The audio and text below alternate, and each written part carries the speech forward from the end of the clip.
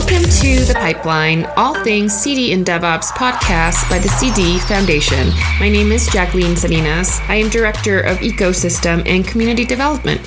Thank you so much for joining us for episode 21. And today we are going to be talking about GitOps and secrets. Our guest speakers today are Cara Delamarque, James Strahan, and James Rawlings from CloudBees. Welcome. So, Cara, how did you get started in DevOps? Hi. Thank you so much for having me on, Jackie. This is really a pleasure.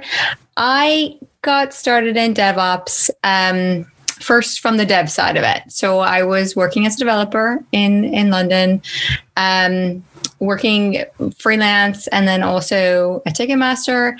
And my experience of the ops side of it was very much the two being relatively separated. And then I was contacted by Tracy Miranda to join her team at CloudBees, which is the open source community team working with the Jenkins X and the Jenkins projects. And it was really there that I learned more about DevOps and best practices around DevOps. So it's been quite a learning journey for me. Very cool. Thank you. What about you, James R.? I'll be honest, it's a little bit hazy. But I think, a lot of it started, I guess, around, I used to work in integration, and I started working with James Strahan, and we were working on a few things over at Red Hat. And we had a small team, an awesome team, but we had a lot of things to do. So we wanted to automate a lot of things, so enable us to go faster. It was around about the same time that the State of DevOps reports were coming out, and loved everything that was in there and all the findings they were happening and all the things they were recommending. And so it was really trying to take all of those on board so that enable us to go faster. And as it turned out, I guess, some of the things we were doing, other people would be using. So I guess that's where I came into it. Okay, thank you. And James S., what about yourself? I've got firstly, let me apologize for my internet. My kids are homeschooling and it's utterly terrible. So I apologize if I cut out. I've got a very similar story to James. I kind of fell into DevOps and GitOps by accident, and mainly just because we needed to be able to deliver software. And as containers came along and the cloud came along and Kubernetes came along, everything kind of changed in how we built and released packaged software. And we just needed to automate all that stuff, and there wasn't much out there to do it. So it's one of those itches that started itching, and I started scratching it by accident. And soon I was working on it full time. I kind of fell into DevOps too. So I understand. So great. Thank you so much for joining us. And today we're going to be focused on GitOps and secrets. So our first question is, what is GitOps and what are the benefits of it? That's a good question. So with GitOps, the entire state of your system is described in declarative specification, and that's stored in Git. And it doesn't have to be Git, but Git is the most popular version control system in the software industry today. So hence we call it GitOps. So basically you do your operations and you manage all your operations through pull requests and through using a Git-based workflow. And what would be some of the benefits of organizing it on GitOps this way? Or Talking from our own experiences, which I think is sometimes easier to lean on sometimes, we're quite good at deleting clusters, sometimes intentionally, sometimes not intentionally. But it's kind of good because it's good practice. We always want to be able to recover it or come back to a consistent state. Being able to have that ability or that confidence that you can treat your clusters, cattle not pets, and being able to recover at any point to exactly the same point from disaster recovery point of view is really, really comfortable, rather than having that emergency, something bad has happened and you have a bunch of people on the call for a day or two trying to recover something. You've got that confidence that you can just get everything back. Mm-hmm. Is one way. Yeah. So James raises a really good point that all changes in GitOps are auditable. And often that means, perfectly recorded. So that means often you can do rollbacks. It really facilitates rollbacks. So, and disaster recovery. Mm-hmm. Oh, that's a great benefit because everything's tracked. Basically, is the benefit of this. tell me a little bit more about secrets. What are some of the issues that folks experience with secret management with GitOps and Kubernetes? James, do you want to go for that? I'll do a quick one. Yeah. So I agree with everything we've just said about GitOps. GitOps is awesome, but you probably don't want to check your secrets into Git because repositories are public, or sometimes they have quite broad access.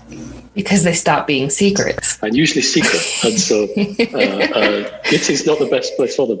So the challenge of secrets and GitOps is how do you combine GitOps and secrets into one simple declarative flow?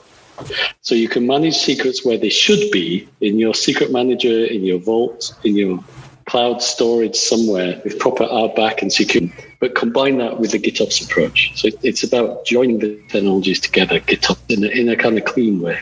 Mm-hmm. And what are some of the solutions available that allow developers to facilitate this and to be able to leverage these tools together? So one of the first solutions was that came out was something called sealed secrets, which is basically you take your secret, you encode them and encrypt them, and you check them in, which is good but it's not awesome because sealed secrets aren't the easiest things to work with. Mm-hmm. You have to spend a lot of time messing around with GPG keys and rotating keys, and the user interface of dealing with secrets that way is not awesome. I mean, we started with sealed secrets ourselves, and they're not a really nice thing to work with, whereas there's lots of industry standards like HashiCorp. All the cloud vendors have a cloud secret storage solution. Google, Amazon, they've all got really good cloud hosted solutions that are like Vault. And really that's what people tend to want to use for secrets, like the official secret storage.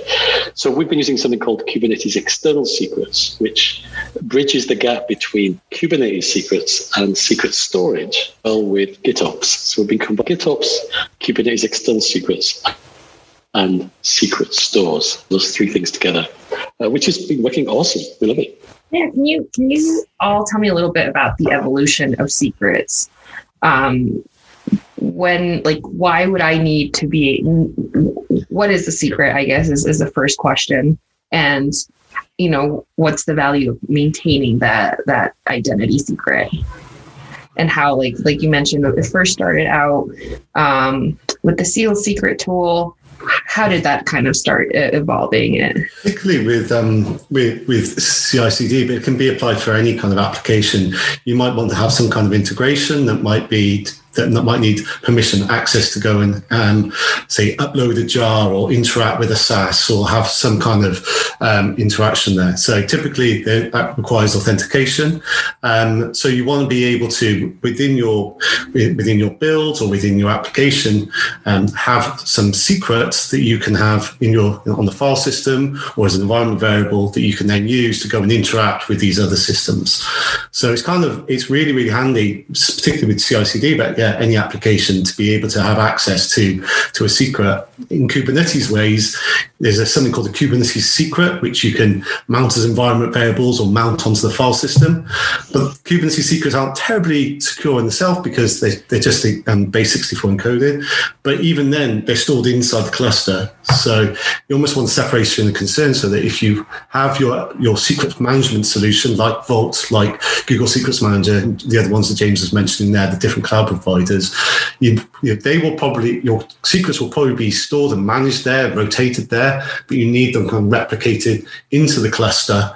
So the source of truth is outside the cluster, replicated inside, so your applications can then use for the integrations. Okay, thank you. That makes a lot more sense. Sorry, I'm still learning a lot about the industry. How does Jenkins X tie into all of this? Like what role does Jenkins X play?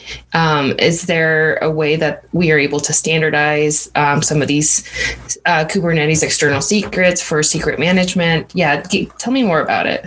Cara or James, do you want to go for that one? I'll let James handle the Jenkins X. That's going for you, James. Okay, I'll go. I'll have a go. So it turns out that secret handling was one of the more complicated parts of Jenkins X2. When we were putting together the X3, we really wanted to nail secrets nicely. just because it's one of those things that almost every application has secrets. You write a microservice, and the microservice has to talk to a database. So you need a secret to connect to the database, or you need to talk to Git, or you need to talk to Jira, or you need to talk to some external system. Pretty much everything you do these days needs a secret. So Jenkins X needs secrets to be able to, publish images to customers, to create pull requests in Git, plus the applications that people are building and deploying. So it's a kind of a common problem for everyone in every environment. So we wanted a simple way to manage secrets that was as standard as we could make it.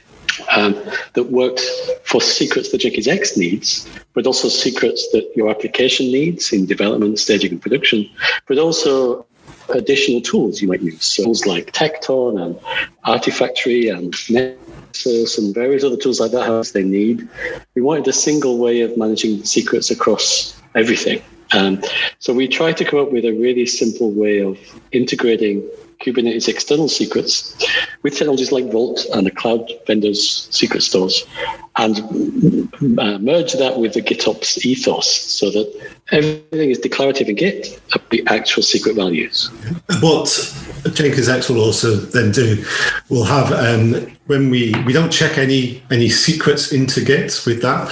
So, but the idea is that there is a reference that we generate. We generate a resource, an external resource, into Git, which is basically a pointer to the location in the secret store that is either Vault or Google Secrets Manager or any of them, so that when the external secrets inside the cluster is running, it knows where to go and get the source of truth, the real value of that secret. Then that controller inside the cluster will then go and pull the secret out using the location details and populate a Kubernetes secret inside. So Jenkins X is really trying to use the abstraction layer of external secrets, but then integrate with whatever secrets management solution that users actually have to tie into their organization, and not rather than forcing them down one route. So it's really just trying to put a layer of developer experience around UX around being able to manage secrets outside, but able to use them within your applications. Okay, and having that abstraction layer over secret management systems is really useful for users. It gives you a nicer developer experience, but it also gives you more flexibility. So you can have an easier time of changing, say, cloud providers or your secret management system. And that's really quite nice feature of Jenkins X. Yeah, I was just going to say that we actually started off. It's almost before external secrets from GoDaddy came about. Was a lot of the time we did a lot of secrets from our local file system, booting up clusters. That's not ideal in any world, really. In any real enterprise world, you need to be using a secrets management store, so that if you do need to change anything, revoke any tokens, and do real secrets management, you don't want to be messing around with secrets on your laptop, because that's just dangerous and they will get leaked and accidents will happen. So using industry tooling and SaaSes and integrations around for secrets management is really the way to go. And having this integration with external secrets is quite powerful. Great. Thank you so much. For folks who are interested in learning more about Jenkins X and contributing, how can we get them started? What is your recommendation? Now's actually a never better time than ever, really. Sorry, go on, Cara, you were going to say something. Well, we've been doing a huge push on the docs, and in fact, we have version 3 docs coming out for version 3 Jenkins X, which is now in alpha and soon on its way to beta. And we're very, very excited about it. The docs are looking great. So please do check them out, especially check out the V3 docs, because we have very good getting started instructions. And that's really one of the best ways to see the advantages of Jenkins X, to spin it up and try it out. Within the docs, we also have a lot of sort of thought pieces on like some of why certain decisions were made, the architecture, the benefits, things like that. And then, of course, there's links to the repos. And in addition, we have bi-weekly office hours. There are SIGs you can join. We, of course, have our GitHub repos with issues there you can contribute. We welcome contributions. So please do get involved. We also have our Slack channels that are quite active, and you can find out more information about those on the community pages on the doc site. And that's JenkinsX.io. Very cool. Thank you so much, Cara. One other thing that I was going to mention. So the community page includes all of the information for the SIG meetings when they happen, with links on how to log in, or how do folks get that far, or where can folks get that info? For the SIGs, I think there's a link to our community repo on the JenkinsX.org on GitHub.